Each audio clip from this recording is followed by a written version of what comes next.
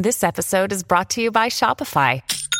Forget the frustration of picking commerce platforms when you switch your business to Shopify, the global commerce platform that supercharges your selling wherever you sell. With Shopify, you'll harness the same intuitive features, trusted apps, and powerful analytics used by the world's leading brands. Sign up today for your $1 per month trial period at shopify.com/tech, all lowercase. That's shopify.com/tech.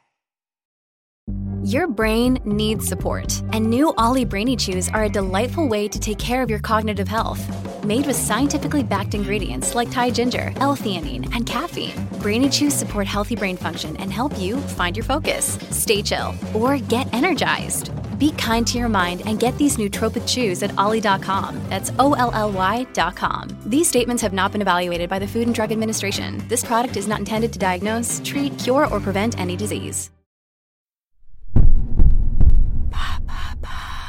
What is IQ? Thanks for asking. IQ stands for Intelligence Quotient and is a test score which indicates a person's level of intelligence. Some people are concerned that the average IQ is decreasing in Europe. The abbreviation IQ was coined by German psychologist William Stern in 1912 to name a scoring method for intelligence testing at the University of Breslau. Even before that, humans had long been fascinated with classifying people according to their intelligence. Psychologists still use IQ scores today. The most common form of testing is the Wechsler Adult Intelligence Scale, or WAIS for short. The average is set at 100. Half of all people have a score between 90 and 110. 15% score from 110 to 120. And around 3% have a gifted level IQ of over 130. Wow, I did it! I got 132. I'm a brainiac. Now, I'm not saying you're not smart, but your result from getmyiqin5minutes.com might not be the most reliable.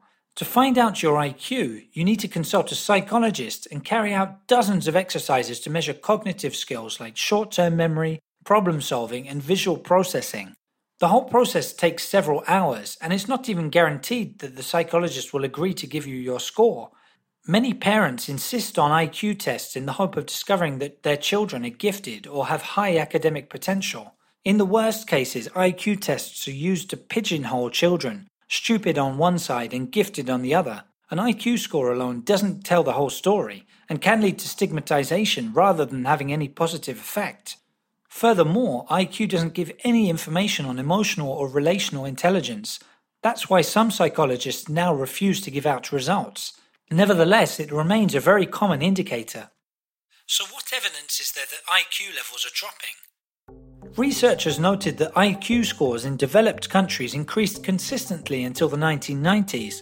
This is known as the Flynn effect, a concept that access to better education and nutrition led to the rise in average IQ compared to previous generations. Since the end of the 20th century, that effect has stagnated and even now begun to reverse. This has been shown in a number of studies across countries like Norway, Denmark, and France. Some observers have even referred to the situation as a global intelligence crisis. There are various possible explanations for this phenomenon.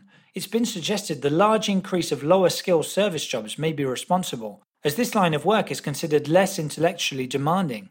Technology has also been blamed for impacting our attention spans, as has climate change for possibly making our food less nutritious. In reality, the trend is hard to explain with any certainty. I listen to Do You Really Know 4 times a week. I'm sure that's increasing my IQ. Well, if you say so. People are always looking for ways to boost their intelligence, even listening to Mozart for a few minutes a day. Look out for our episode on the so-called Mozart effect to find out more. There you have it. Now you know what IQ is. In under 3 minutes, we answer your questions.